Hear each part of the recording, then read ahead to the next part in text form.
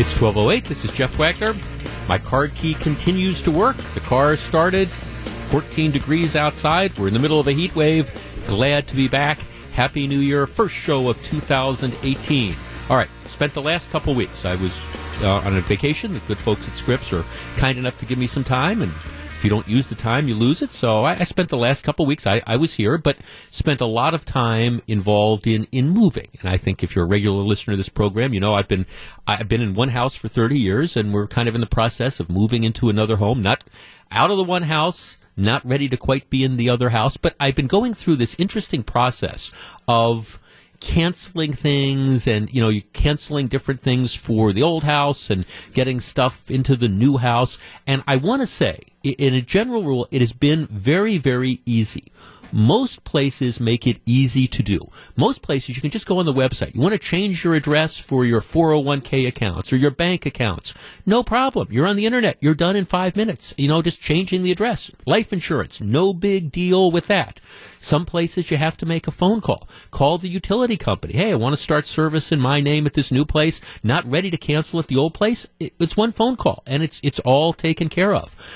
As somebody who gets a handful of newspapers. Call the New York Times. You can do it on the website. You change delivery from one place to another. It's done the next day. Same thing is true with the Wall Street Journal. It's been just really, really interesting, and I have to say, very, very easy and very, very user-friendly. The cable company, okay, need to cancel the cable at one place, need to schedule at the other place. Guy is there when he is supposed to be there. It's been pretty easy, with one exception. And it's almost funny. Maybe this is how the Journal-Sentinel decides they want to stay in business, because it is impossible. It is impossible to reach anybody in customer service. I have now tried this 3 times, most recent time being today. All I want to do is change the address from where the paper is currently delivered to my new house. That's all I want to do. All right? Call up today. Now, this is the 3rd time. The wait is 2 hours. 2 hours to talk. You can't do it on the internet.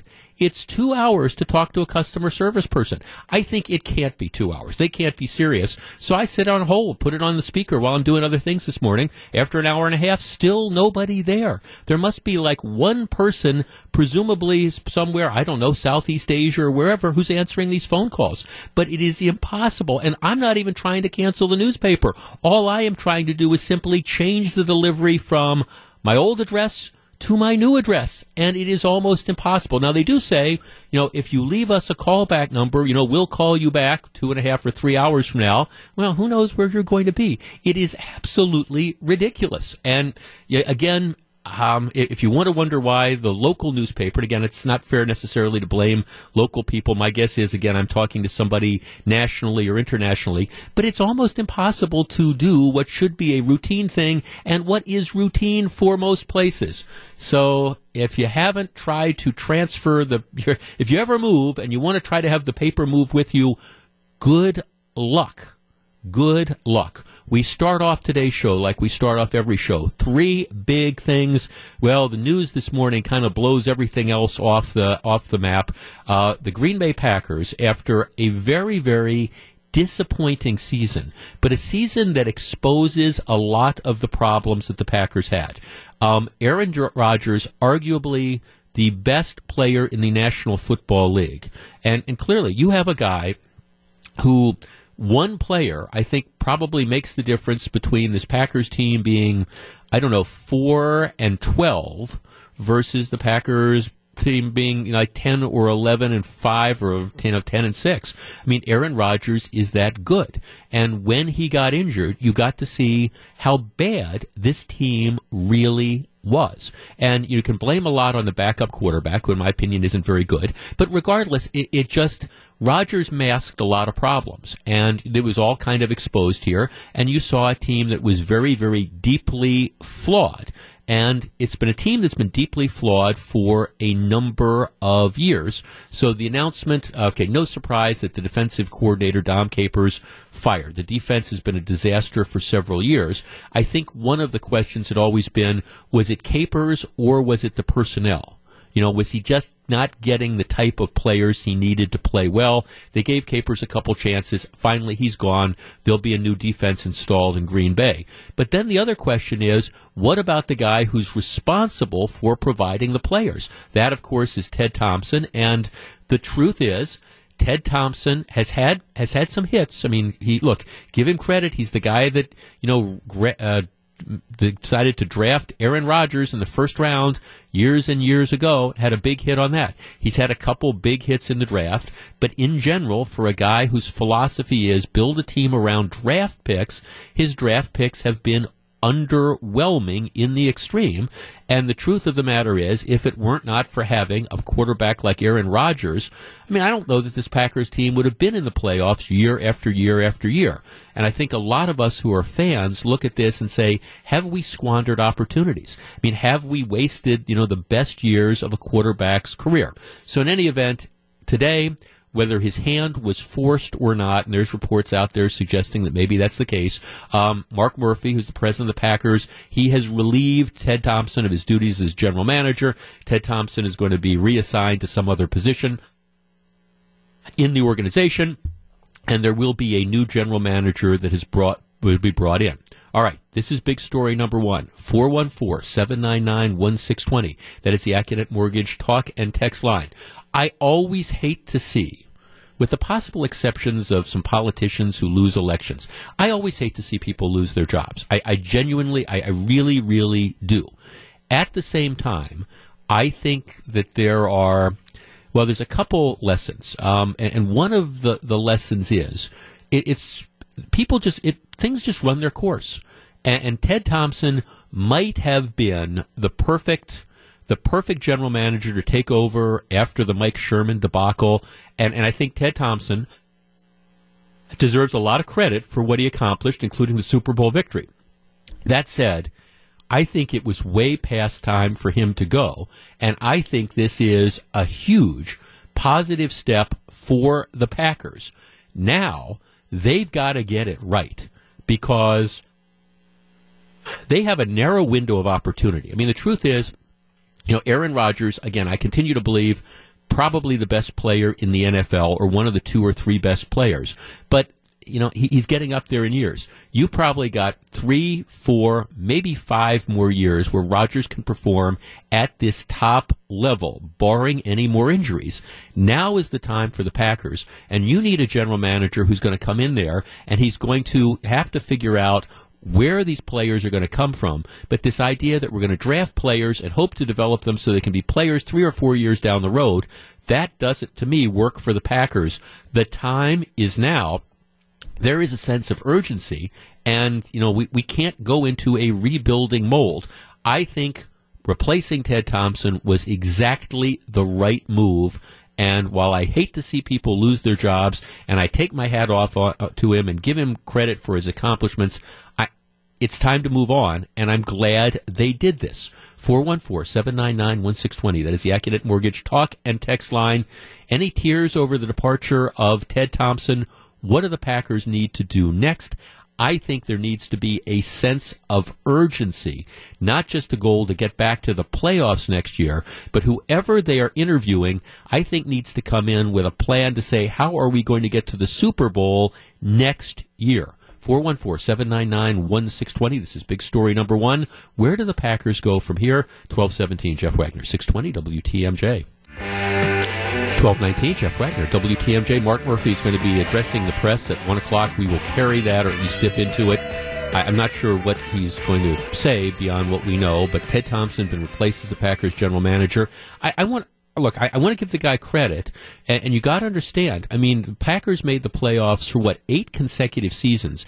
That is an incredible accomplishment. But the truth is, having a quarterback like Aaron Rodgers covers a lot of problems. And what's happened is he's been so great. I think you saw this last year. You certainly saw what happened when Rodgers wasn't there this year. You take a team that people think could have contended for the Super Bowl, and I'm not sure, given the defense, that that's true. But, without Rodgers, it's a lousy team. And, I understand that that's tough to say, but it's a lousy team. And I think a lot of that falls on Ted Thompson. I think Mike McCarthy is a really good coach.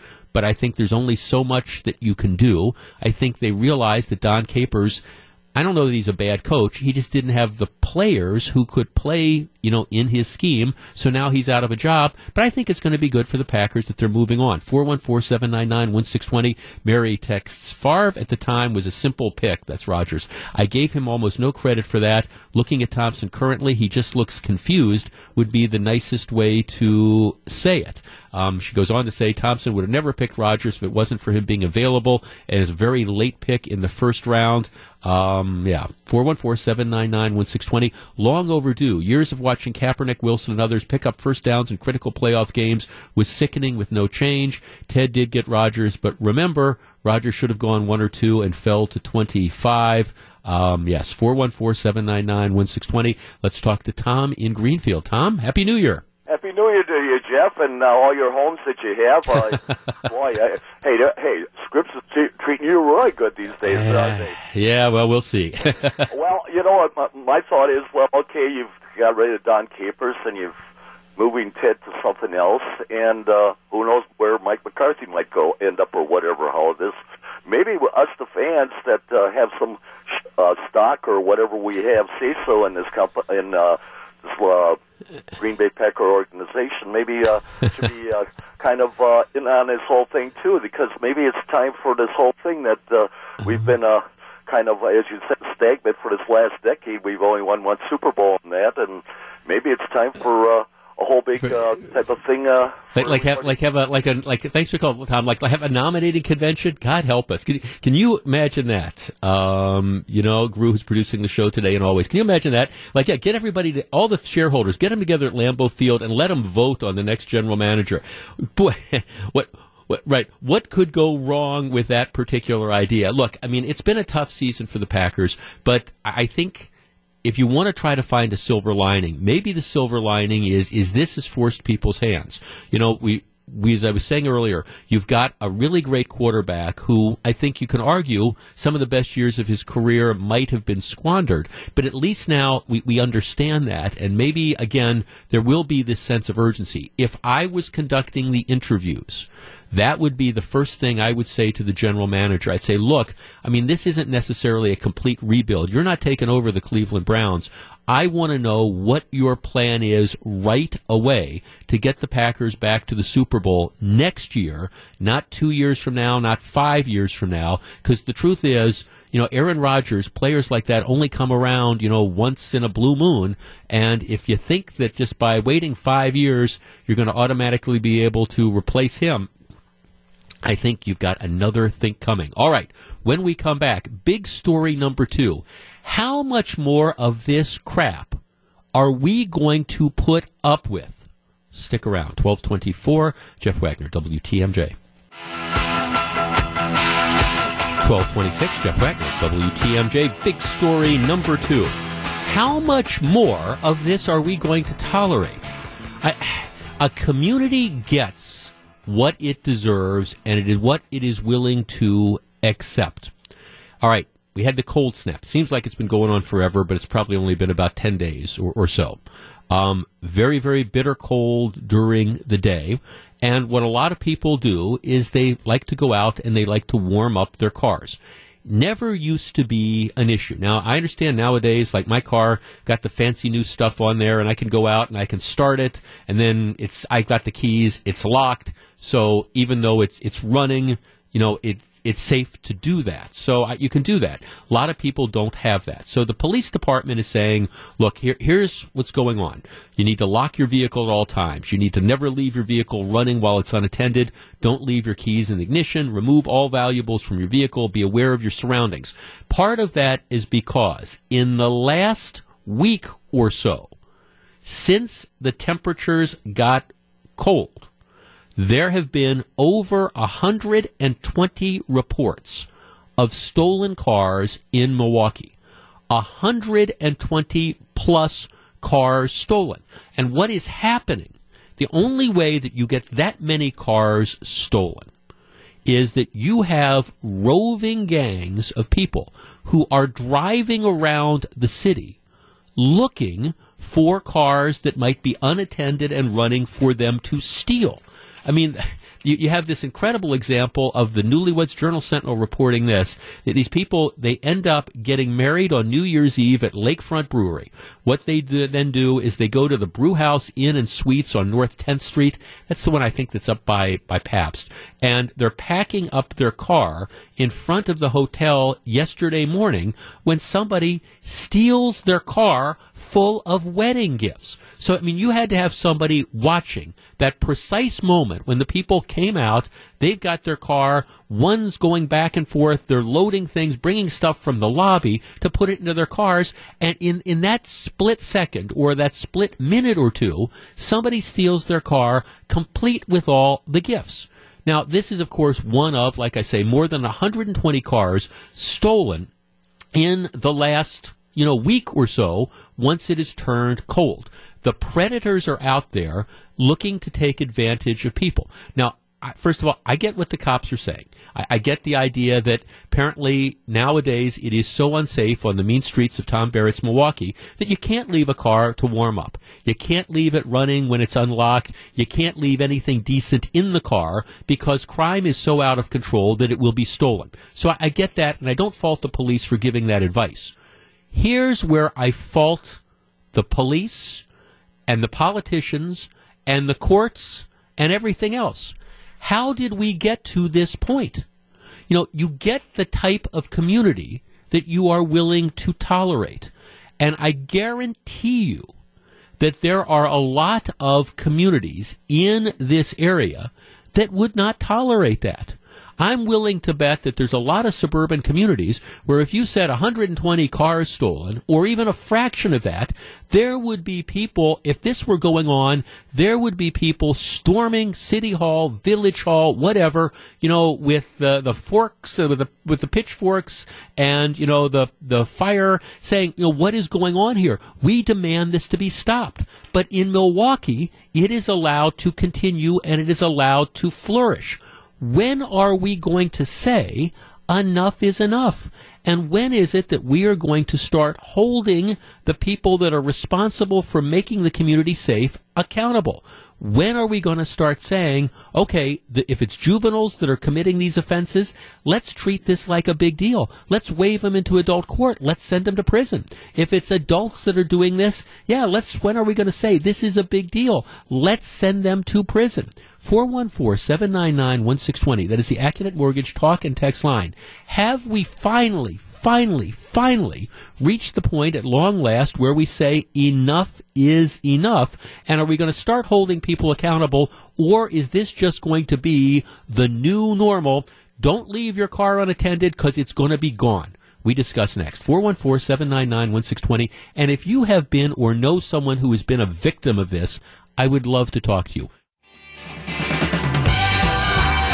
1236, Jeff Wagner, WTMJ. With single-digit temperatures and wind chills below zero, now is the perfect time to start talking about Summerfest. Journal-Sentinel music critic Piet Levy shares his 2018 headliner predictions with Gene Miller. Tune in 6:50 tomorrow on Wisconsin's Morning News. All right, it gets cold, and this happens every year, except it's getting worse and worse. It gets cold. 120 cars, over 120 cars, get stolen in a week period. Okay, the most recent one, or at least the most recent one's getting reported, yesterday morning. Newlyweds spending the night. They get married on New Year's Eve at Lakefront Brewery. They spend the night at the Brew House. I think that's the place up by Pabst. They're loading up their car, outside the hotel, and in the space of however long it takes them to go into the lobby to get some packages and come out, their car is stolen. I mean, I will tell you something. The crime is so bad in the city of Milwaukee when it comes to car thefts that, you turn your back and the thing is gone. But the problem is we tolerate this. We tolerate this. With juveniles, the DA's office will not, as a matter of policy, waive juvenile criminals into adult court for car theft as a general rule. So they're in the juvenile court system where their wrists are slapped by the juvenile court judges. And then even if you get people that are charged with car theft, they're not going to be held accountable. How long are we going to put up with this? Steve on the South Side. Steve, you're on WTMJ. Good afternoon. Jeff, I don't know how long we're going to put up with this, but part of the problem is the judges in Milwaukee County, now it's a county, not just the city, but the county judges seem to run for re-election each time unopposed. Yep.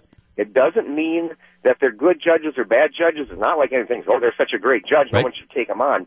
No, a lot of them are just horrible judges. They're soft on crime. But it's the good old boys network. You just don't challenge me, and just let me, once I get the job, I'll sit around in this position until I want to retire on my own. Then I'll, right. And a lot of good people won't even take the jobs. I mean, a lot of good lawyers just don't want to do that. So, right, you have the same people. They're there over and over again. They want to be liked by the defense attorneys. They don't want to have people substitute against them. And let's face it, there is a certain segment of the community, Steve, that doesn't want to see people be tough on crime. They don't want to see judges locking up people. Oh, my goodness, because then you're locking up too many of this type of person or that type of person. All I see is people who are stealing other people's cars. And you're right. Why is it so hard to hold those people accountable when they commit crimes? Well, part of it, Jeff, I think it's because we are afraid to let race be a factor here. And they talk about mass incarcerations. What they really mean is you have a disproportionate amount of black people getting caught on these crimes. And typically nothing happens to them unless they do something with the car. Right. You run through a red light and you hit and kill somebody. And they injure somebody, and now they're held as a felony into adult court. Right. Now, thanks. Right. See, and I don't care, black, brown, green, white, orange, doesn't matter to me. But the problem is, and we have seen some high-profile situations recently where it's been white kids that are stealing cars too. I don't care, again, what the race of the criminal is. I think that this is, again, an indication of how overdue it is to have major reform, first of all, in the juvenile justice system. I have been arguing for the longest time this idea that we protect these kid criminals is ridiculous. I think when people are arrested and charged with crimes, juvenile or adult, it should be made public. Certainly, if they are convicted, their names should be made public. Why we protect juveniles who are out there committing offenses is absolutely, totally beyond me. We get what we put up with. And right now we are putting up with an epidemic of crime. We're back with more in a minute. It's 1240. Jeff Wagner, WTMJ. 1242, Jeff Wagner, WTMJ. The Bucks battle the Indiana Pacers for the first time all season, and it comes up tomorrow evening at the BMO Harris Bradley Center. Ted Davis and Dennis Krause hit the air with Buckshot, 6:40 tomorrow night here on WTMJ. Big story number 3. Some aldermen and the mayor are unhappy with the Red Cross. What planet are they living in?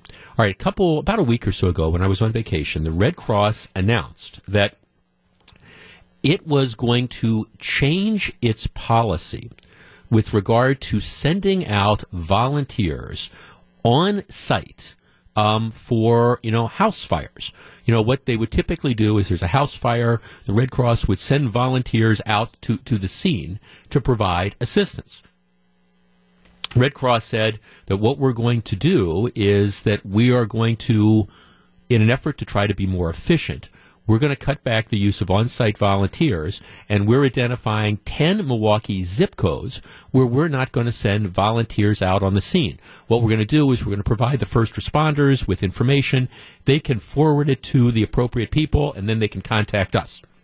The mayor, upset about that. A number of aldermen, again, the usual suspects, upset about that as well. Just absolutely outraged. A slap in the face. Here's the Ashante Hamilton, the guy who wants to be the mayor, says, it seems like it's the wrong time to do this. The affected areas have large African American and Latino populations. It is unfathomable, says Alderman Khalif Rainey. The optics are not good. What do you want us to draw from this Red Cross? It's a slap in the face of the people that live in these areas. Now, the Red Cross says they're actually, they don't send people on site into certain rural areas as well. And they say they are going to start to try to expand this. But let's be honest here. And right before I went on vacation, you had this huge flap over aldermen who were upset with a contractor doing city work whose employees showed up with guns. And they were just outraged that these contractors would come in and they would carry guns. And I thought it was unfortunate that these aldermen were more concerned with the optics of the employees feeling they needed to bring guns onto the work site because they were victims of robberies and their trucks were being robbed and their tools were being stolen. They were more concerned with the optics of people carrying guns than they were with the reason why the people felt the need to carry guns. And we talked about that. To me, let's cut through all this, that this is the same sort of thing. I am told by people that part of the Red Cross's concern is that they have issues and concerns about sending volunteers into some of these high crime areas.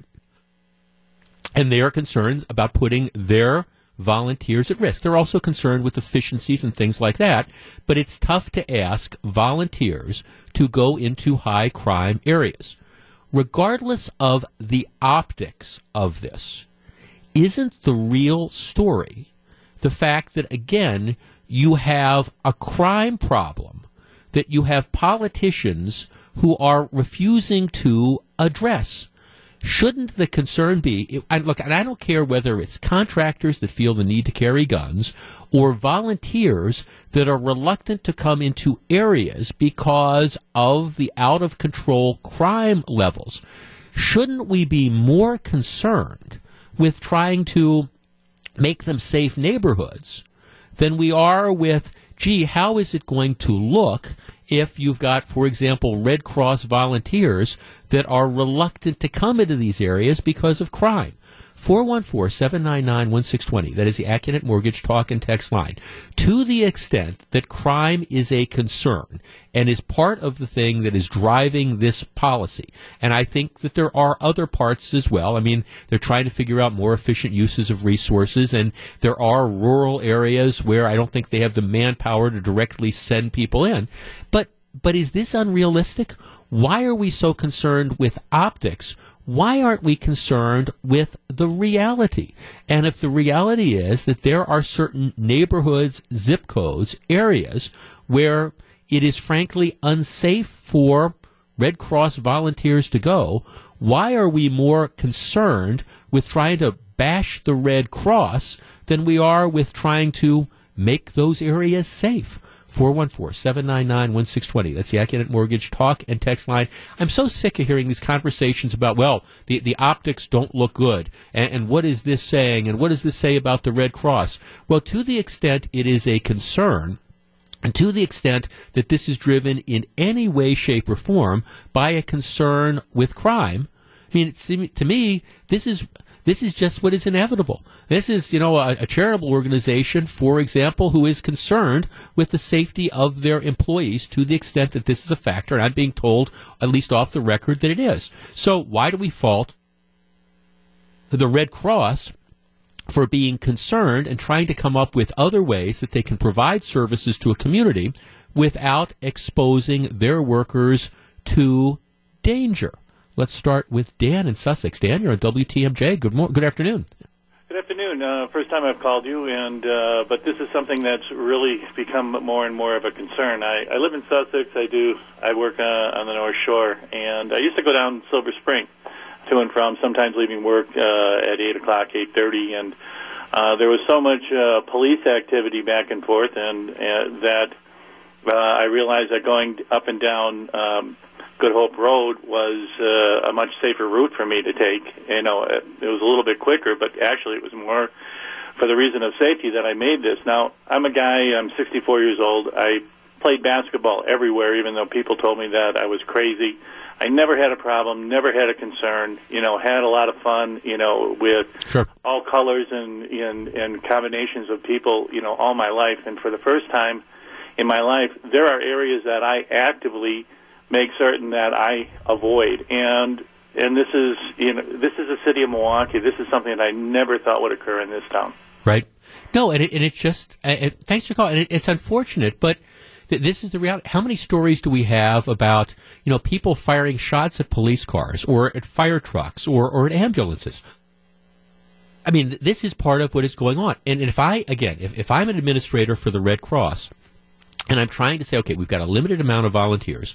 We want to provide services, but, we have, it's a lot to ask. It's a big ask to say, all right, go out into a high crime area And I understand that you've got some aldermen who don't like to hear this, but maybe it would be better if some of these aldermen, instead of being worried again about the optics, we think this looks bad, or this sounds like redlining, maybe it would be better if some of the aldermen decided to try to become concerned about why it was that crime was so prevalent in the particular communities that were requiring, for example, contractors to feel that maybe they need to hire private security guards to keep people safe. I mean, you can't have it both ways. Let's talk to Sandy in Milwaukee. Sandy, you're on WTMJ. Good afternoon. Oh, good afternoon to you. I am in one of the districts. I'm in the 53216. And my thoughts are, if you're going to make a policy like this, the Red Cross, then you make it for all areas, because those in the central city probably are less advantaged to get to the office or get to the police department to make a report that may be necessary. Those who are living in the outlying area maybe have it the advantage of going and making those reports. So if they're going to make a policy like that, it should be for all areas. And if there ever is a time that there is protection around, you have more police and more firemen around there than you do at any other time. So I think the Red Cross needs to rethink their policy, too, of what they're doing, because they're going to have their hand out, and they want their contribution. Well, it won't be coming from me. Well, I guess at the same time then, so you would, under this, you would be happier then if they just stopped going to any fire scenes in Milwaukee, for example. Yes, because they're basically redlining. No, they are. Yeah. No, they are. No, I think that's effectively what they're doing. But they're effectively doing that, and they're also effectively making implications on our property values and everything. Well, but there is a reality, Sandy. I mean, do you fault them? There's a reality. As I live in this area, Jeff, you do not. Well, I understand. So doesn't that mean if you are living in, if there are high crime areas, do we just pretend that there aren't high crime, that there's not crime in these areas? No, but I think if they're going to make such a decision, it should be for all areas, not just certain areas. Because my area, there are nice people here. Sure. If we all, in many of those areas. Sure, they're absolutely, and that's the, Sandy, thanks for saying, that's the unfortunate thing, that there's a lot of neighborhoods that are nice. There's a lot of people who are held captive by the criminal element. And that's why I keep waiting for people who live in areas like yours, Sandy, to say enough is enough. We're sick of this notion that we are held hostage by crime. We're sick of this idea that we can't leave our cars to warm up in our driveways because they're going to be stolen in 30 seconds. I mean, I understand, and I feel this frustration. I get it, right. I will tell you, I think there's a lot of people who listen to us who said, yeah, we wouldn't put up with that in our communities. It is so frustrating then to me that there are so many people in Milwaukee who are willing to accept this. And I understand your frustration, Sandy. The idea that, hey, our property values go down. Is it a form of redlining? Yeah, it strikes me that it probably is a form of redlining in a way. To me, that doesn't mean, and I don't use that in a sense that it's illegal. It means it in the sense of, perhaps this shows that people need to come together and say, we have had enough of crime. And rather than having aldermen and elected officials who are whining about the optics of it, why don't you start being concerned with doing what it takes to get the criminals off the streets and keep them off the streets? And then this issue doesn't pop up. And I think you're right. I mean, what's ultimately going to happen is the Salvation Army is going to, the Red Cross. The Red Cross is going to end up, in order to avoid charges, this is racially biased or whatever, they're probably going to start, again, cutting back their services all across broad areas. They're going to say, okay, we're going to change our policies, but to the extent the policies are driven by a concern for crime, well, why don't we deal with the crime? Why instead of complaining about the fallout from the policies, why don't we deal, with the crime? Doesn't that end up making sense? Tom in Butler, you're on WTMJ. Good afternoon.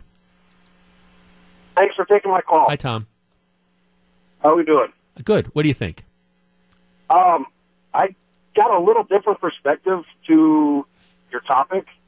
I have friends that work for the Milwaukee County Fire Department. City of Milwaukee Fire Department. Yep. Okay. And I hear stories from them that they have to leave one person back to guard the truck so they're not being a victim of stuff being stolen off the trucks. Yep. So once again, it falls back to, when are we going to stop the crime that's happening? Yeah, no, you're right. I mean, thanks for calling. I mean, you have, look, and I don't know if that's the case or not, but I mean, I'm aware of situations where you've had reports of ambulances and responders, who've been, had shots fired at them for whatever sorts of reasons. If the situation is that you can't leave the fire trucks unattended because people are going to steal stuff off it, these are all realities. And I guess policies, to the extent this is partially based on crime, policies like this are only necessary because there's the crime. Why, for the love of God, can't we address that? And instead of saying, oh, this makes the Red Cross look horrible, well, okay, why don't you address safety concerns? And I just wish some of these aldermen would be as concerned as they are with the realities of crime in their area and what that does to the decent, tax-paying, law-abiding citizens of their community, be they white, black, brown, green, or orange. Wouldn't it be nice if they were as concerned about the impact of crime on those citizens as they were about the impact, the optics of what responses to crime look like? Just saying. All right, Packers president Mark Murphy is going to be talking to the press in just a couple minutes. We're going to carry that. Back with more. It's 12:56. This is Jeff Wagner.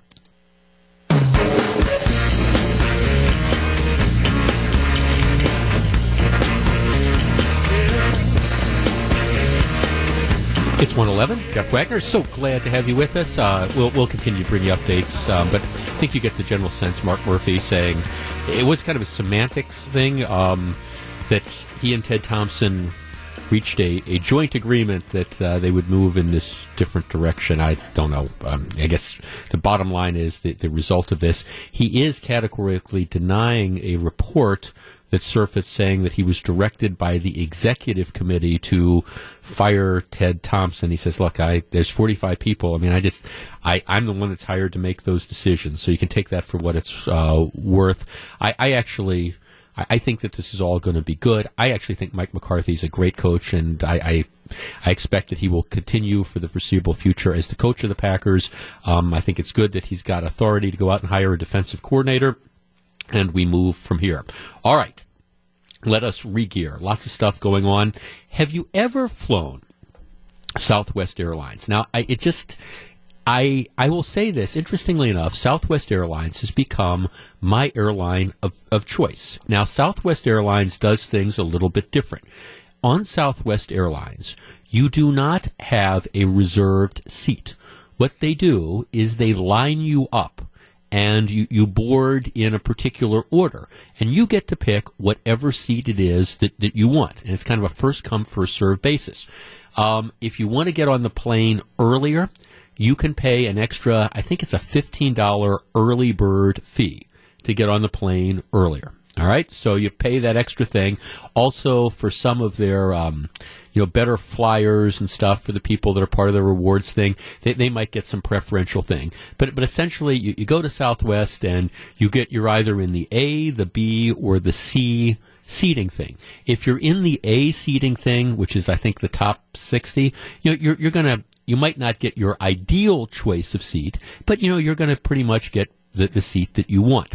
All right, well, here's the problem that has developed on Southwest.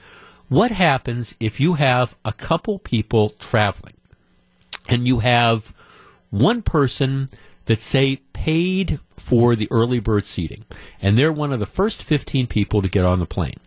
So they get on the plane, but the person they're traveling with, maybe it's their spouse, their significant other, their friend, or whatever, hasn't paid for the early bird seating, so they're not getting on the plane until like person number 100. So the person that gets on the plane early runs and finds, hey, that primo exit row seat, this is the great seat, it's got a little bit of extra room or whatever. I'm going to sit there, but I want to sit next to my friend. So what they do, they get on the plane early, and then they take all their stuff, and they put it in the other seat. They want to save the seat. So what happens is you have all these other people who come on between the person that got on early and the person that's getting on is like the 100th person to board the plane, and they want somebody in between those two wants to sit there. So the question becomes, can you save seats? Now, this has become an ongoing problem. I was looking at a story the other day about how this guy says, hey, I'm on the plane, and, we want to sit in these two seats. I get on, and somebody is trying to save it. They've got their stuff in it. They've got their laptop, and I want to sit in that particular seat because I want to be in the aisle, and I want to sit across the aisle from my wife, and she's right behind me. And the person says, well, no, I don't want to move my stuff because I'm saving it for my boyfriend who's going to get on the plane at the very last. And there becomes this ongoing dispute about whether or not you can save seats. All right, 414-799-1620. That is the Accunet Mortgage talk and text line. Here's the question. Now, there are some places where I think saving seats is okay. Yesterday afternoon, went to a movie. Went to see The Darkest Hour, and which is actually a very good movie. I highly recommend it. And the theater we went to does not have reserved seating. So it's kind of first come, first serve. And what happened there were a couple people, I saw them, they came in and they saved a seat for like their spouse who was in the popcorn line or something. And you'd go up and you'd say, we were looking for two together. We kind of got there a little bit late. And it was like, okay, is that seat taken? Yeah, it is. My wife's out getting popcorn or whatever. Okay, and it didn't bother me. All right, in the movie theater, it was like, okay, I understand that they're saving seats. She's out getting popcorn or he's out getting popcorn. Didn't bother me. Now, the Southwest Airlines situation is a little bit different because, like I say, there is a priority boarding, and in many cases, people pay extra. So, should you be able to save seats on an airline like Southwest? 414-799-1620, that is the Accunet Mortgage talk and text line. And I think this ends up happening more and more. Like I say, sometimes I don't have an issue with saving seats. I have been known to do that. If I'm meeting somebody at a bar, for example, and that person's going to be coming 5 minutes after me, I've kind of put my coat on that other bar stool, and I said, I've got somebody here. I've saved the seat. Is this different? 414-799-1620. That's the Accunet Mortgage talk and text line. Should you be able to save seats, especially in a context like this? Let's start with Danny in West Dallas. Danny, you're on WTMJ. Good afternoon. Hey, Jeff, how you doing? Real good, thank you. What do you think? Should you be able to save seats on a plane like this? No. The reason I say that, number one, I'm a fat guy. So I'm already used to... You are a person of size. That's how we say it, Danny. We don't say fat guy anymore. Okay, well, I prefer fitness challenge. Okay, fair enough. But I've had that problem, where, okay, I got to squeeze into the tiny little seat. If I'm lucky, I get the seat next to me. Great.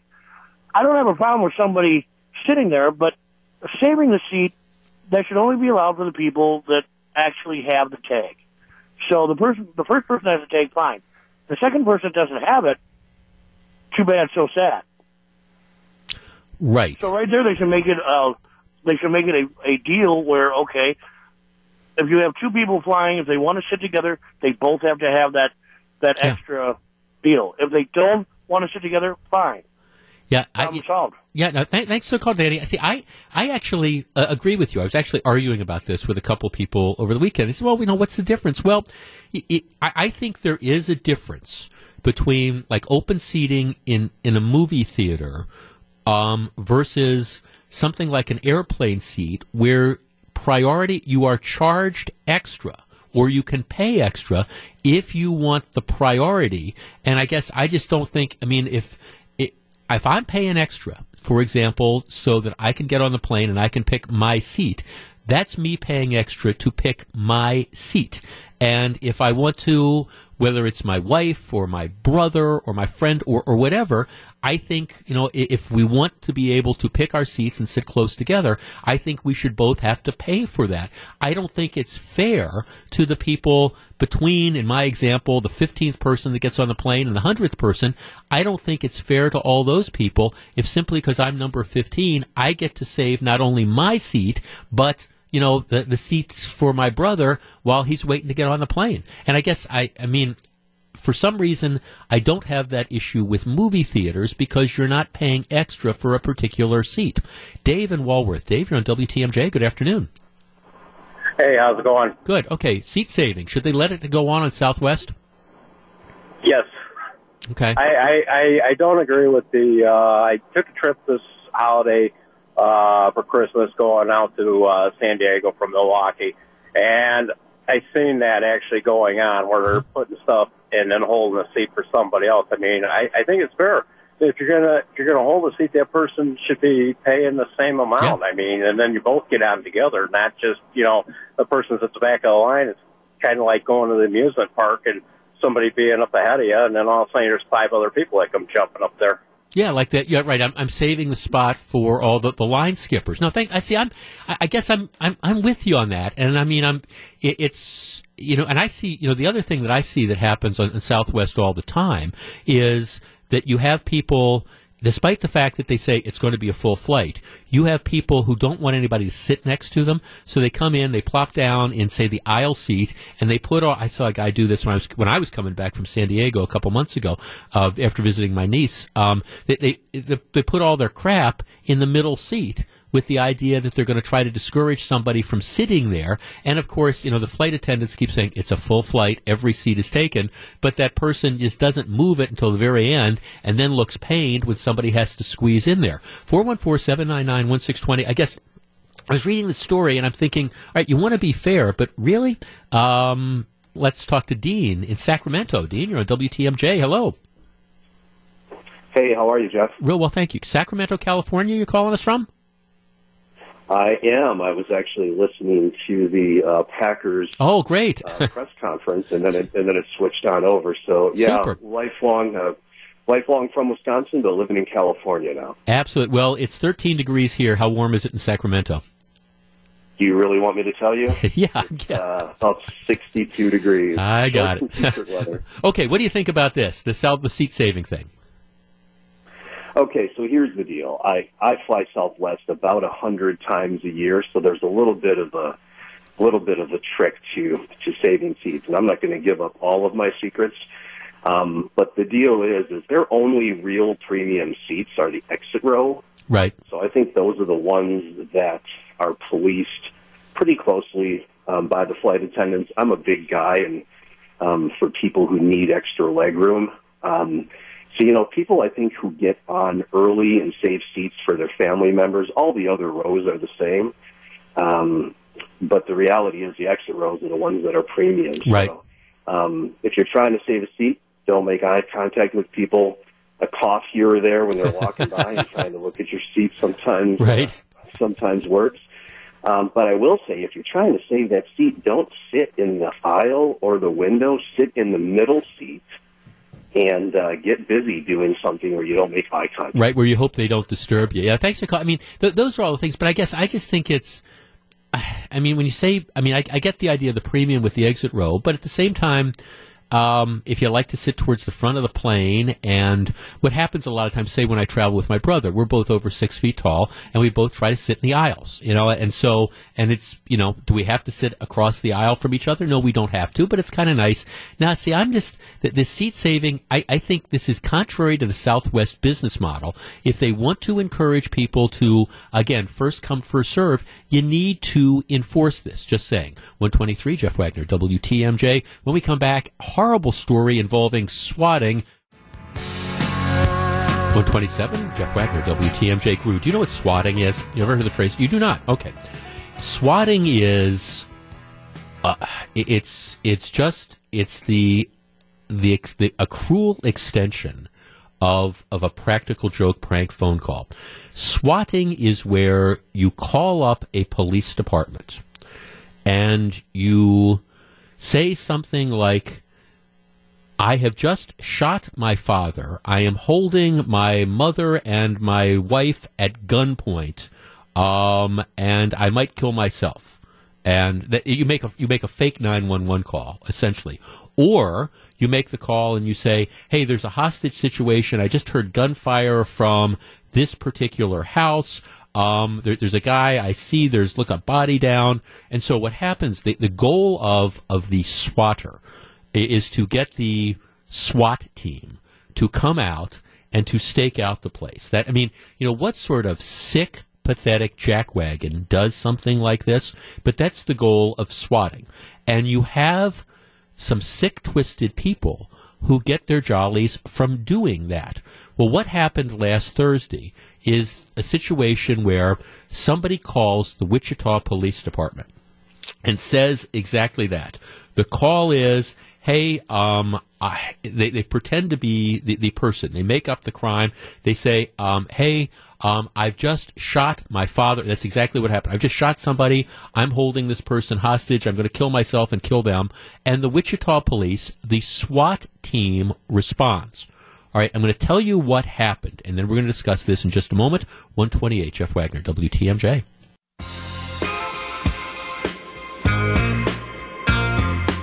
It's 138, Jeff Wagner, WTMJ. Hey, you can now listen to WTMJ on your Amazon device. From news and weather updates, the latest out of Lambeau, your favorite show's podcast. Check out the Wagner Show podcast and much more. It's now available with the simple phrase, Alexa, open WTMJ.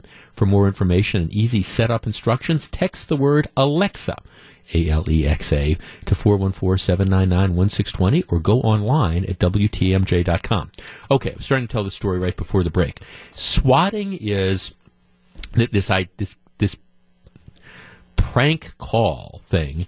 You call a police department and you tell them you create an emergency situation with the idea that you're going to try to get the SWAT team, the hostage rescue team, whatever, to show up.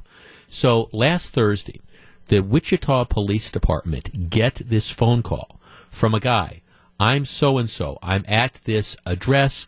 I've just shot my father.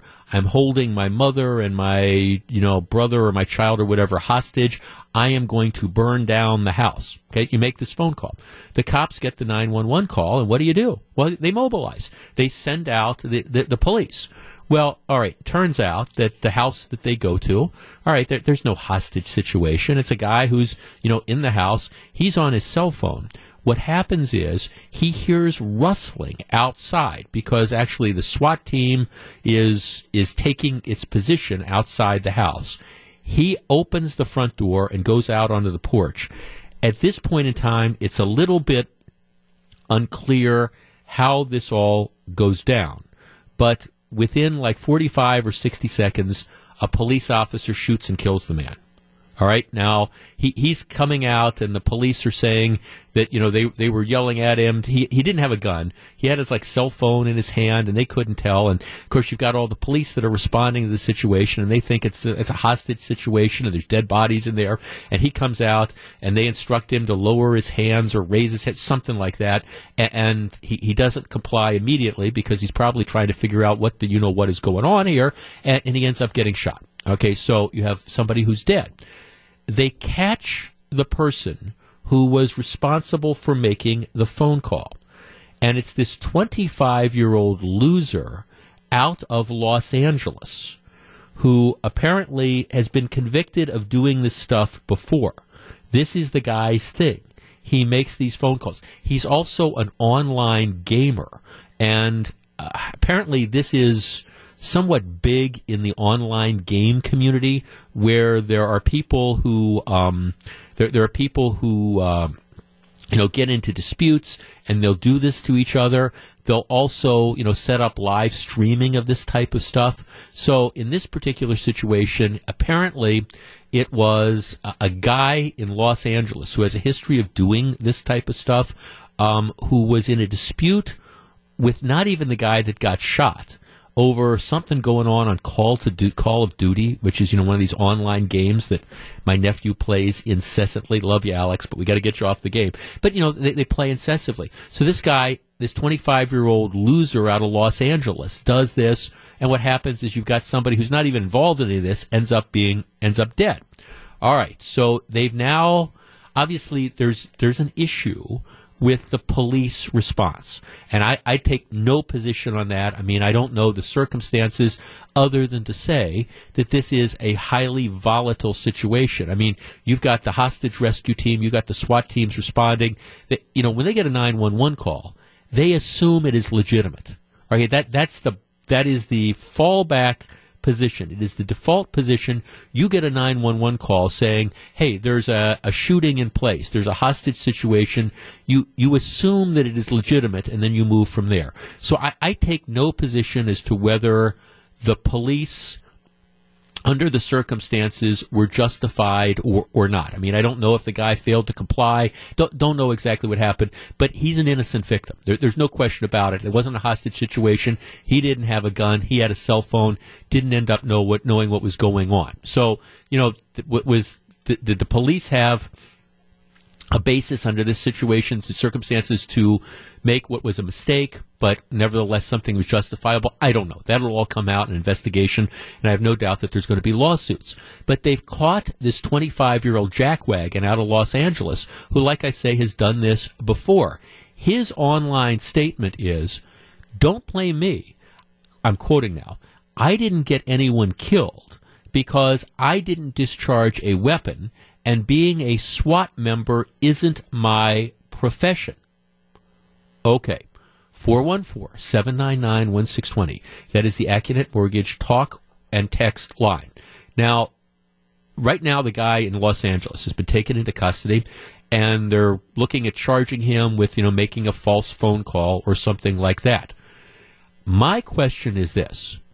Is this prank caller, is he and should he be held responsible for the death of this man? Now, he says, hey, I didn't shoot him. I didn't tell the SWAT people to shoot him. If they went out and they showed up and they shot him, well, okay, it's on them. It's not on me. Now, one of the problems right now is that the law might only allow them to prosecute the guy again for making the phony phone call. But I want to talk about big picture, because this is starting to happen more and more. This is the latest thing, especially in the online gaming community. Here, let's have somebody swat it. Well, if you do something like this, and you make that phone call, and then there is a bad thing, in this case an incredibly tragic thing, that happens as a result of that phone call you made, is this prank caller, or should the prank caller be responsible for the death of that person?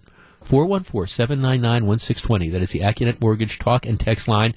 I'll tell you, and I'm interested to discuss this and find out what your reaction is. But when I hear this is more than just making a prank call.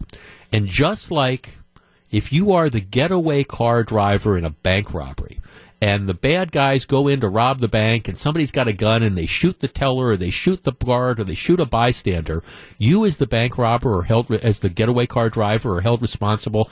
I think, as far as I'm concerned, the same thing applies. And to the extent the law doesn't say it, the law should. You do something like this. You cause the, law enforcement to go out under circumstances like this, and a logical conclusion could be that somebody could get hurt. I think you are responsible for that.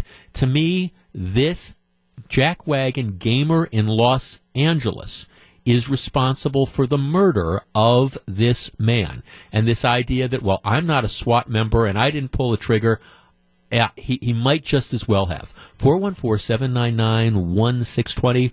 We discuss next. It's 1:45. This is Jeff Wagner. It's 1:48. Jeff Wagner at WTMJ. Mike on the Northwest Side. Mike, good afternoon. Hey, good afternoon, Jeff. I think that the L.A. swatter guy should be charged with murder. He is as much of a part of the SWAT team. In fact, if he was on a firing squad, he'd be the guy with the live round and not the blank in his rifle. Well, I mean, he says, hey, I didn't pull the trigger. This was just a prank.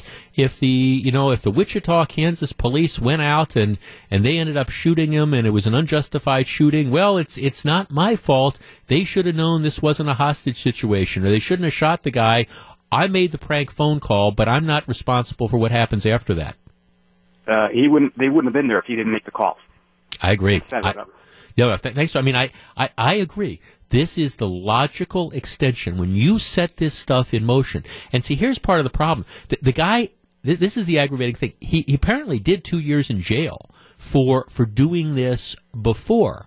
But the laws aren't very good about this. The laws don't really punish people for these consequences. You treat him like he's a prank caller, and he's not a prank caller. He's somebody that, like you said, Mike, sets in motion the events which in this case lead to the death of somebody. And again, I don't want to get into whether or not it was a justifiable shooting or not. That'll all be sorted out. I mean, I don't know what the guy did in response to the police, but it is the prank caller, and I use prank in quotation marks, that set this in motion. And I mean, I feel sorry for the police. The police have to treat this. You get a call saying it's a 911 call. I've just shot my father. I'm going to burn the house down. I'm holding my mother hostage or whatever. Well, you have to treat that like it's real.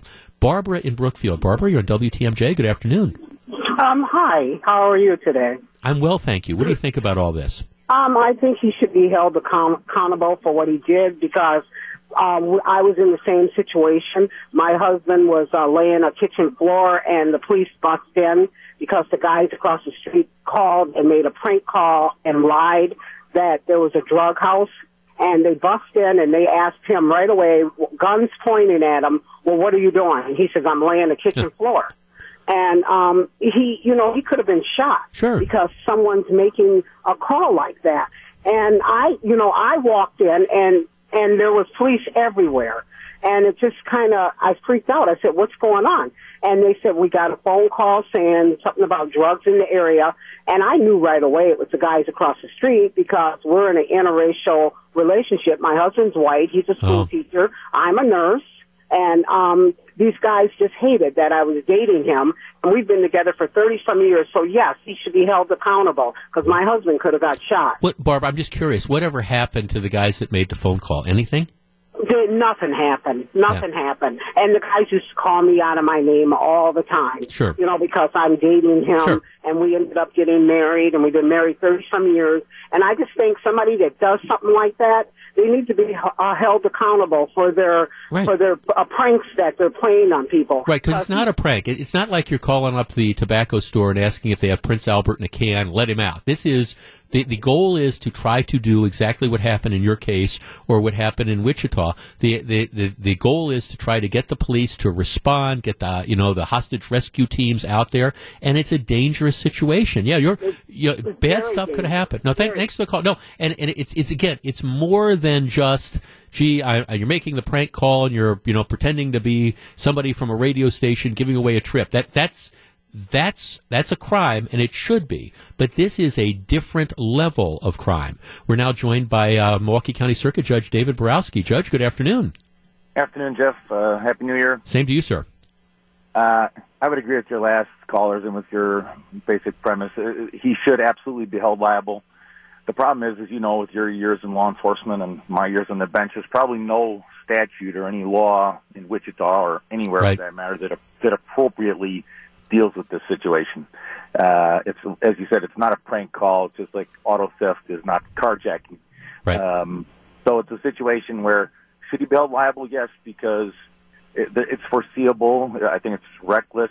Mm-hmm. It's very likely that you know or should know that when you do this, there's a likely or at least possible very, very bad, dangerous outcome.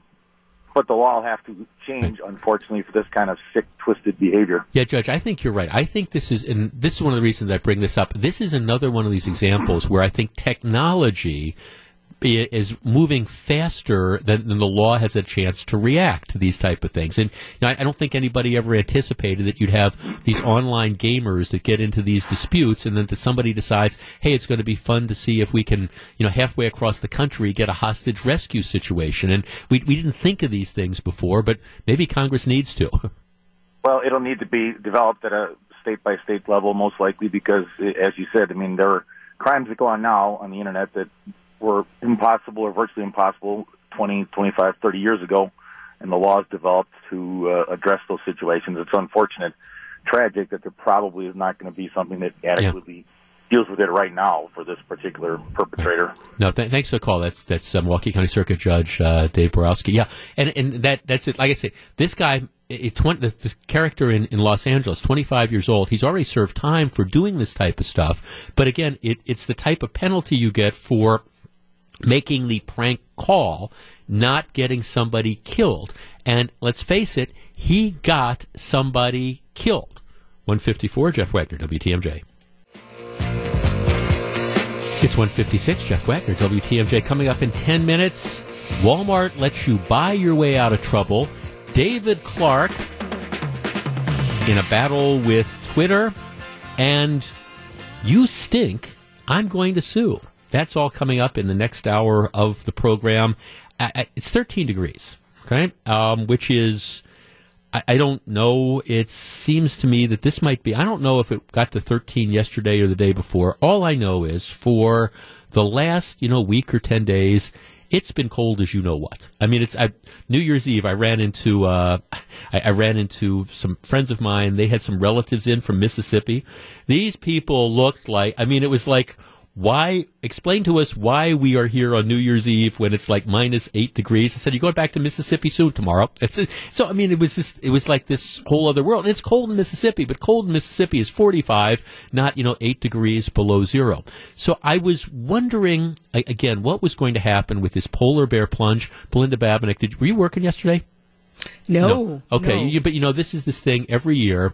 You get people on New Year's Day, which go down to the lakefront and decide that they are going to jump into the lake. Craziest thing I've ever heard. Well, especially when it's like 5 degrees below. Yes, crazy in general, but especially when it's 5 degrees below. Now, in Kenosha and in Port Washington, they canceled it. The cops just said, we're not going to let you do this. In Milwaukee, they let the people do it. Now, I understand, you can't fix stupid. So I get that. But, here's what happened. You had people that let kids go down there. Story in the paper today. You got this 11-year-old kid. Who lets an 11-year-old kid jump into icy water? I mean, where are the Child Protective Services people? And here's the bigger question. The fire department, they had to be down there. The fire department had paramedic units at Bradford Beach. They had rescue divers standing in the water in case something happened. And all the while, it is the taxpayers that are paying for this. Now, I don't mean to be the Grinch that stole the polar bear plunge. I really don't. But seriously, what kind of idiot? Sometimes we have to protect stupid people, and I'm sorry, if you jumped into Lake Michigan yesterday, you are a stupid person. Or at least, maybe you're a very bright person who did a really stupid thing. Maybe that's the better way to say it. But jumping into Lake Michigan yesterday was a stupid thing to do, and if you happen to allow your 11-year-old child to do that, you are an especially stupid person to allow that. But there's all these resources. For the life of me, I do not understand why Chris Abley or Tom Barrett or whoever just didn't say, we're going to do what they did in Port Washington and we're going to do what they did in Kenosha. We're not letting people jump into the lake when it's 5 degrees below zero with a wind chill of 20 degrees below zero. And we're not going to spend taxpayer dollars now having to have, fire department officials and rescue divers there. Just saying. 159. This is Jeff Wagner. 208. This is Jeff Wagner. I'm getting a number of emails. Drew, who's producing the show today. People feel my pain in trying to deal with Journal Sentinel circulation. Told this story at the start of the show. I'm in the process of moving. And in general, businesses make it easy to do that. I'm in the process of changing my address. And whether it's dealing with We Energies or dealing with the cable company or just, dealing with places that, whether it's life insurance or whether it's your investments or whatever, most places you can just go online. And it's simple. You kind of log into your account and then, you say, okay, I'm moving from this address to that address, and it's all taken care of. And even in the newspaper industry, like I get the Wall Street Journal and the New York Times delivered, no problem. Go onto their website, you log in, you put in your new address, and the papers start getting delivered there. And it's been a general, it's kind of a pain in the butt because you have to think of all the different stuff. But I've had no problems doing any of this except dealing with the Journal Sentinel. And I was telling the story at the start of the show. And again, this isn't a comment on the newspaper quality or the reporters. It's just, this is the worst customer service I think I have ever seen, and that says something. All I am trying to do is change the address. And so you cannot do that online, which is amazing to me in 2018. You can't do it online. You can't go, I can log onto my account, but I can't just change the address. I'm not even trying to cancel the thing. I just want to have it go from my old house to my new house. So you have to call a number. Well, half the time the number is busy. When the number is answered, they tell you the whole time is, well, this morning it was somewhere between an hour and a half and 2.5 hours. I waited an hour and a half. Nobody had picked it up. They say, well, we can call you back when your turn comes up, but that doesn't help because who knows where you're going to be 3 hours later. And all this just to change the address. Here's an email from Jan. Jeff, I feel your pain about trying to get through to Journal Sentinel circulation. I've been trying to reach them for 3 weeks to change my subscription from 7 days a week to Wednesday, Sunday only. I can no longer get to my online account as the recorded message suggests.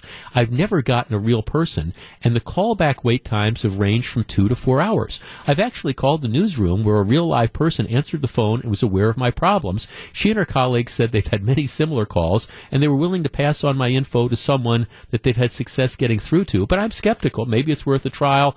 Maybe I surmise the next battle will be to straighten out the billing. I'm a fighter, and I'll stick to my guns. Good luck with your simple concern. It's kind of like, I'm not even trying to cancel the service right now. But it's like, how hard could this possibly be? Who would have thought that in the entire process of moving, the most difficult thing would be simply trying to get your newspaper, your local, by the way, local newspaper, no problem with the New York Times, no problem with the with the Wall Street Journal. Who would have thought that the most difficult thing of all this would be getting the local newspaper delivered to your new address? Go figure. All right, a lot of stuff coming up in this hour. Let's get started. Shoplifting is a huge problem for businesses and for malls and for communities. Matter of fact, there are some malls/stores in this area that I have been told that, for example, they discourage the merchants from even calling the police about shoplifters because they don't want the word to get out that there's lots of shoplifting going on, and therefore if the word gets out that there's lots of shoplifting going on, the fear is that people will stop coming because they'll feel that it's unsafe. So they just kind of sweep shoplifting under the rug. Up until recently, Walmart has apparently had a different way of dealing with shoplifters. What Walmart has been doing, going back to about 2010, is if they would catch somebody who was shoplifting, they would pull them aside and they would say, okay, you have two choices. We will either call the police and report you, or you can enter an alternative program that we have. Here's the way the deal works. You will have to pay $400 up front. We want you to pay $400. In addition, we want you to participate in this program that we have designed to discourage shoplifting. So you pay $400 and you complete this education program, and everything is going to be forgiven. But the key thing that Walmart wanted was the $400. But they say, we're not going to call the cops. You can just essentially walk away or, walk next door to the store next door and steal from them, and nobody's going to know about it. All right, well, word of this got out a couple weeks ago, and a number of courts in particular started objecting to it. They were saying, hey, this is kind of extortion. It's essentially saying you have somebody that you believe has committed a crime. Maybe you'd be able to prove it or not. And you're telling them, you give us $400 or $500, and we're going to let you essentially walk away. All right, 414-799-1620. That's the Acunet Mortgage talk and text line. This isn't a situation where they say, okay, we're going to give you another chance. It's a situation where they say, you pay $400 up front to, quote unquote, cover the cost of this program, and all will be forgiven. All right, is this a reasonable response by the business, or is this just extortion? Now, nobody forces the people to participate in the program. So, I mean, you could always say, hey, I don't think this is right. I'm not going to participate, go jump in the lake, when it's 5 degrees below zero, go jump in the lake. You want to call the cops, that's fine. But most people don't. They say about 90% of the people they catch come up with the $400, they pay the $400, and then nobody knows that they were guilty of shoplifting. There's nothing on their record. So if they go and they steal something from somewhere else, well, you're never going to know that they were stealing stuff from Walmart. All right, 414-799-1620. That's the Acunet Mortgage talk and text line. I'll tell you where I come down on this in just a minute. But this is one where I'd be curious as to how you respond. Is this a reasonable response by the retailer, which is essentially, making money off of this? I mean, they're saying you can buy your way out of problems by giving us money, and then we're going to look the other way on what you did. All right. Should retailers be allowed to do this, or is this, say, extortion? 414-799-1620. We discuss next. If you're on the line, please hold on. It's 2:15. This is Jeff Wagner, WTMJ. 2:18, Jeff Wagner, WTMJ. If you're just tuning in, here's the story.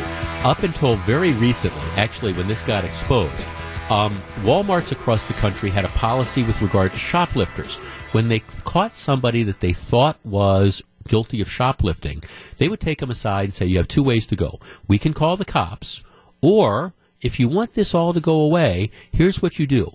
Pay us $400 to $500. Pay it up front, pay it right now, and participate in one of our anti-shoplifting programs, and then we'll forget about it. So essentially what they were saying is give us a bunch of money, and we won't turn you into the cops. 414-799-1620. I have real problems with this. Let's start with Brian in Appleton. Brian, you're on WTMJ. Hello. Hi, good morning. I agree with you. I have a real issue with this because effectively what's happening is these individuals are going to go to the store next door after they're done at Walmart, steal some product from there to pay off Walmart. I mean, effectively, Walmart is stealing from the community by doing this, let alone the fact that it is extortion. Well, potentially. I mean, you're exactly right. Okay, so you get caught at the Walmart store, and instead of them turning this over to the police and letting the judicial system handle this and maybe identify somebody who's a chronic shoplifter, all you're saying is, here, you pay your way out of jail, we don't care where you get the dough, and then sending somebody back out on the street to steal from some other store. It seems to me that's what Walmart is saying. We're going to get our money, and then, whatever you do in the rest of the community, well, that's somebody else's problem. I totally agree. I think it's clear cut.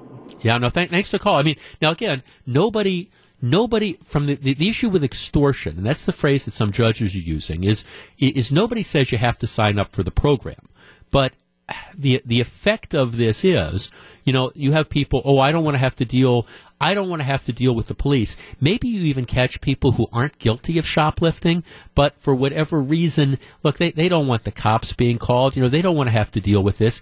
I mean, if somebody has committed a crime, I think a responsible business has an obligation to notify the authorities and let the authorities decide what they're going to do with this, as opposed to, hey, give us $400. 414-799-1620. Will in Green Bay. Will, you're on WTMJ. Good afternoon.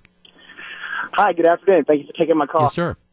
I used to catch shoplifters. I worked my way through school, catching them for 4 years in Texas. Okay. And I always felt bad because at that time, Walmart was totally different. They would prosecute everybody, no matter how much it was. So I think they tried to find an in-between here because I always felt bad when I caught the 16-year-old, whoever, 17-year-old, knowing what shoplifting can do to somebody's future. So, and the parents would always come to us and say, hey, is there anything that we could do? And we couldn't do anything. Right. We drew a strong line all the way across. So I think they tried to do something good and they just missed. Because other businesses, they didn't always report them. They would just say, hey, don't come back, or sign a trespass warning, or there's other things you can do. Right. So I think that's what they were trying to do. For $400, and I hadn't heard of this before, right? Today, and I think that's just a miss. Yeah. See, and again, I mean, I'm not saying, look, if a store, for whatever reason, decides that they're not going to prosecute shoplifters, that they're not going to pursue it. Oh, okay. Now, I happen to think that that's bad public policy, but like I started this off, I know, or at least I am told by some reliable sources, that there are places in the Milwaukee area that are very concerned. They don't want the word to get out that there's lots of shoplifting going on, so they discourage the merchants from calling the authorities and reporting the shoplifting. Okay, that's a business decision that they end up making. Don't come back to the store. Okay, I happen to think that that is an irresponsible business decision, because all that does is it sends the shoplifters out into the community to steal from somebody else. All right, but that's at least the business decision that they're making. In this particular case, Walmart is saying, we're going to hold you accountable, but in exchange for, but we want money up front, so you can either buy your way out of this responsibility by giving us money, and then we're going to pretend it didn't happen. And that's what I think becomes socially irresponsible. Mike in West Allis. Mike, you're on WTMJ. Good afternoon. How's it going? Good. What do you think about all this? Well, as I told your producer, up until about a year ago, I worked for a local hardware chain, we'll say rhymes with Renards. Okay, Menards, sure, okay. And their policy was, if it was under a certain amount, I think it was $20, that it was called civil restitution, was a $200 fine, basically, and then wipe the slate clean and not call the cops.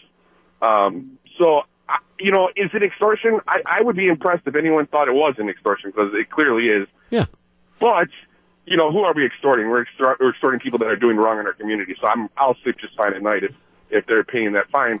But back to what you were saying about being irresponsible in the community, I agree with you, but what would the difference be if they chose not to or do the civil restitution versus just not pursuing it at all? To me, you're accomplishing the same thing. You're letting bad or wrong people, free in the community. So yeah, no, Mike, and I get it. That's it. But I guess to me, I think the responsible thing is now look, I understand. You catch a kid. You catch, a 12-year-old who is like shoplifting, a candy bar or some soda or something like that. I think that you should always have that discretion to simply say, okay, we're not going to refer you. Just don't come back here again. All right. Or call the kid's parents or whatever. I don't have a problem with that. But where I do have a problem is buying your way out of it by saying, okay, you give us money that is disproportionate to what the crime is, and then we're going to look the other way on this. Now, I understand, is it any more socially irresponsible to not call the police to just look the other way versus taking the money for looking the other way? I understand the effect is the same, but this idea of civil restitution, civil restitution means, as a general rule, that you've gone through the court system and that there's been some process and it's been adjudged as to what is fair, as opposed to, gee, can we make some money off of this? Again, I don't have any sympathy for the shoplifters. I could really care less about that, if you get caught stealing.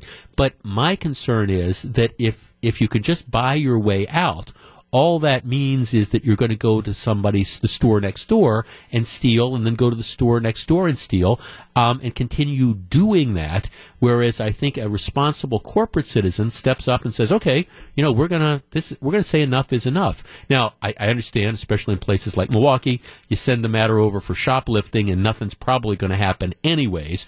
But Walmart is doing this to make money, and that's where I think they're wrong. They have, I am told, since this was made public a week or two ago, they have temporarily suspended, quote unquote, this program. I think that's a good thing. It is 2:26 when we come back. Former Milwaukee County Sheriff David Clark just can't stay out of the news. I'll tell you about him and Twitter in just a minute. It's 2:26. 2:35, Jeff Wagner, WTMJ. One of the things about moving is that I am making a conscious effort to try to declutter my life.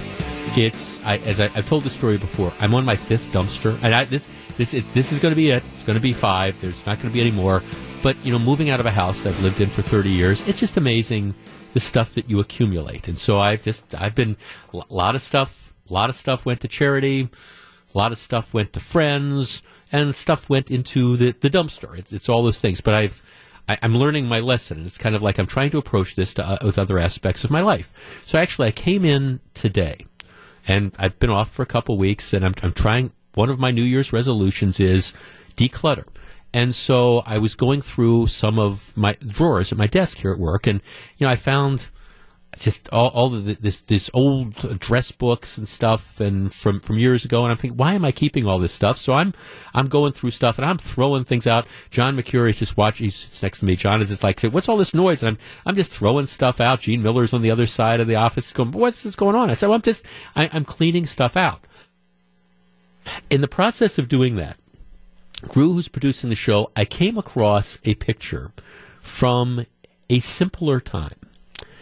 Back before Scott Walker was governor, there used to be this thing called Operation Honor, which was this thing that Milwaukee County did, which was around the 4th of July every year to honor veterans and all. And I used to participate in that. I'd be like one of the MCs. This was actually, this Operation Honor, it's what started all the John Doe investigations, because the Walker administration was county executive, learned that came to believe that there was somebody that was stealing money from this. And so they went to John Chisholm and they said, hey, investigate this. Next thing you know, you've got this out of control investigation into, Republicans all across the state. It shows how out of control the whole thing ended up getting. But this was a simpler time. I found a picture from one of these Operation Honor events, and I was on the stage, and there were a number of, at the time, local presidents of different communities that were out there, and I was standing next to a smiling, pre-Donald Trump, David Clark, pre-goatee, pre-cowboy hat. It was David Clark back in the day, and I don't remember. I don't know if this picture was from 2007 or 2000. I don't know exactly when it was, but it was one of the original ones. And David Clark was kind of smiling at me, and I was sort of, I was speaking and all. It was just kind of this interesting thing. It was a simpler time. It was before former Sheriff Clark became complicated. And the latest story demonstrates how complicated the former sheriff has become. You will recall, now let me kind of review the bidding. Follow me through this. You will recall last January, while Sheriff Clark was still Sheriff Clark, he's on this plane coming back from wherever, and he gets into sort of an altercation with a guy on the plane who, he says gave him a look or something like that. And so what ends up happening is, as the sheriff is getting off the plane, sheriff deputies come and catch the guy who had the little altercation with Clark and jack him up, essentially. They ask him questions, detain him briefly. The guy goes public with this story and, goes to the media and starts talking about this. Ultimately, he files apparently a series of complaints, including a complaint with the local FBI about whether or not his civil rights have been violated by David Clark. As it turns out, and this is just me putting together stuff, as it turns out, ultimately, the U.S. Attorney's Office, where I used to work, says, okay, there's no evidence of any sort of criminal activity, or at least any behavior on the part of the sheriff, which would lead to criminal charges. Matter of fact, I'm looking at a letter that was written May 3rd of last year to the attorney for the guy.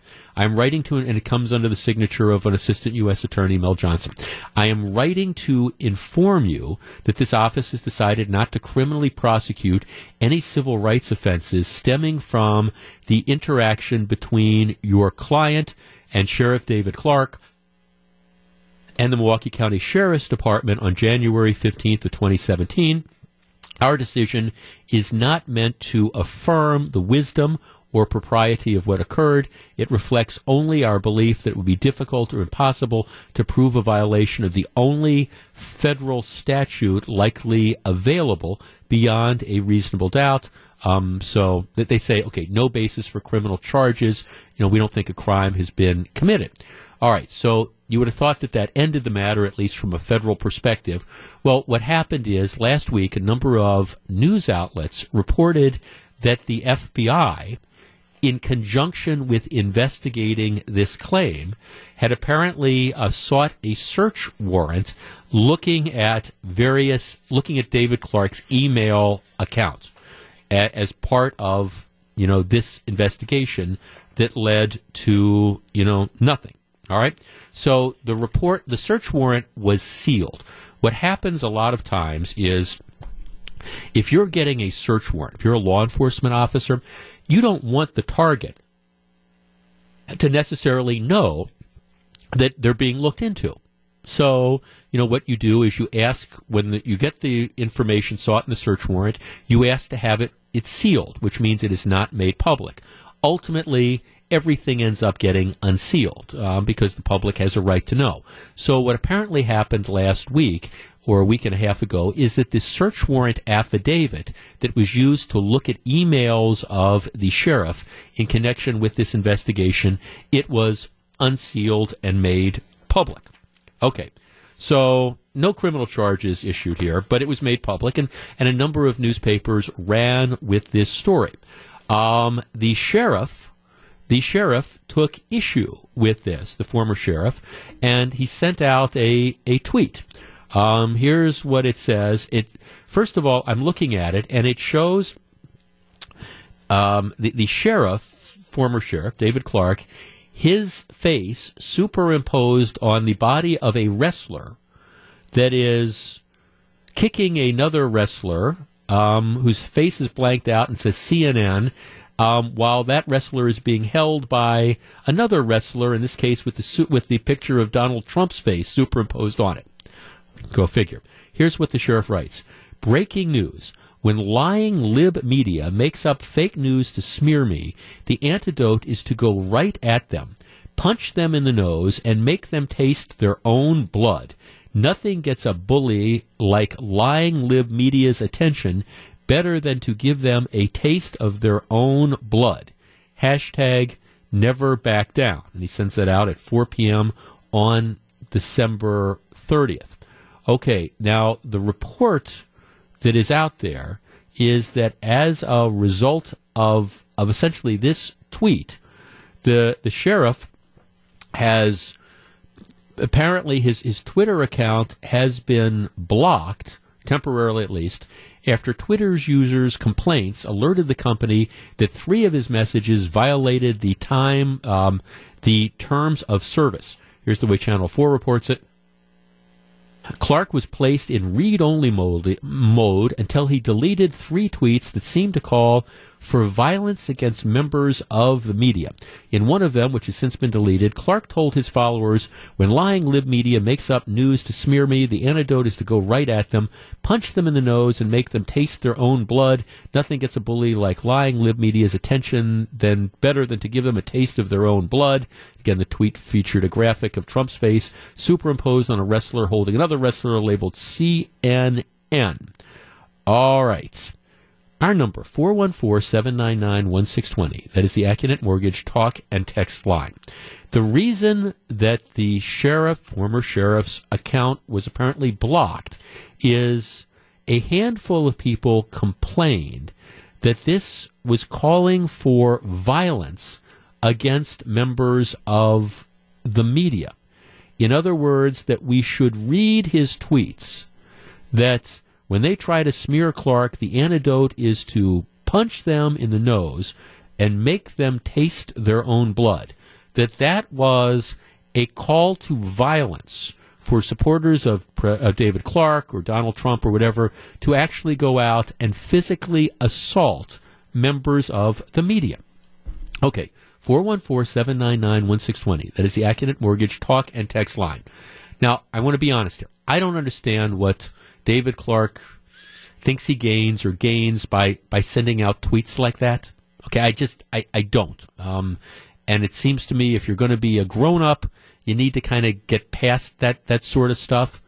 But at the same time, do you interpret this really as a call for violence? And should we read this literally? That when Sheriff Clark says, when lying lib media makes up news to smear me, the antidote is to go right at them, punch them in the nose, and make them taste their own blood. And by the way, I'm not even sure what the made-up news is. In this case, the guy who was involved in the altercation files a complaint. The FBI investigates it. The U.S. attorney says no basis to issue criminal charges. I'm not sure exactly what the lie in this all is, but regardless, the sheriff or the former sheriff apparently figured there was some issue here. All right, when he sends out this tweet, is this really a call for violence, and would you interpret it as such? 414-799-1620. Candidly, while I think this is sort of an immature thing to do, to say that he's really calling on people to go and punch reporters in the face strikes me as more than a bit of an overreach. But what do you think? 247, Jeff Wagner, WTMJ. If you're on the line, please hold on.